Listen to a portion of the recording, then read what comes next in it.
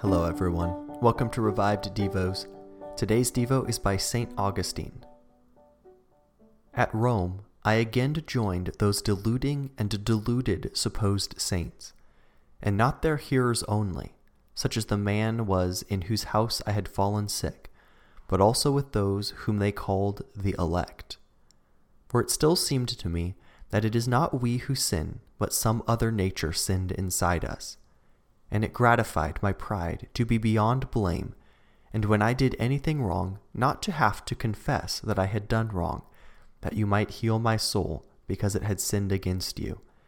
And I loved to excuse my soul, and to accuse something else inside of me, I knew not what, but which was not I.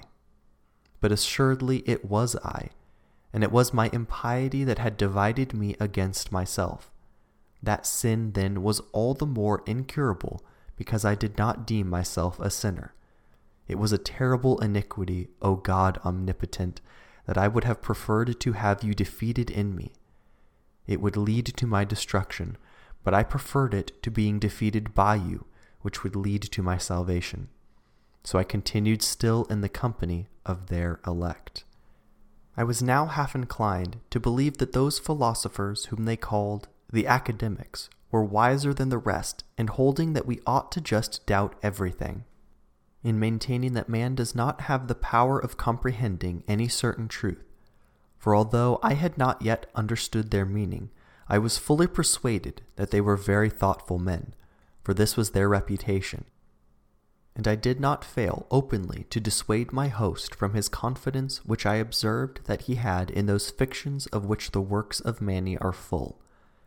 For all this, I was still in terms of more intimate friendship with these people than with others who were not of their heresy. I did not defend it with my former strength, but my familiarity with that group, and there were many of them concealed in Rome at that time, made me slower to seek any alternative ways. This was particularly easy, since I had no hope of finding in your church the truth from which they had turned me aside, O Lord of heaven and earth, Creator of all things visible and invisible. And it still seemed to me most unseemly to believe that you could have the form of human flesh and be bound by the bodily shape of our limbs.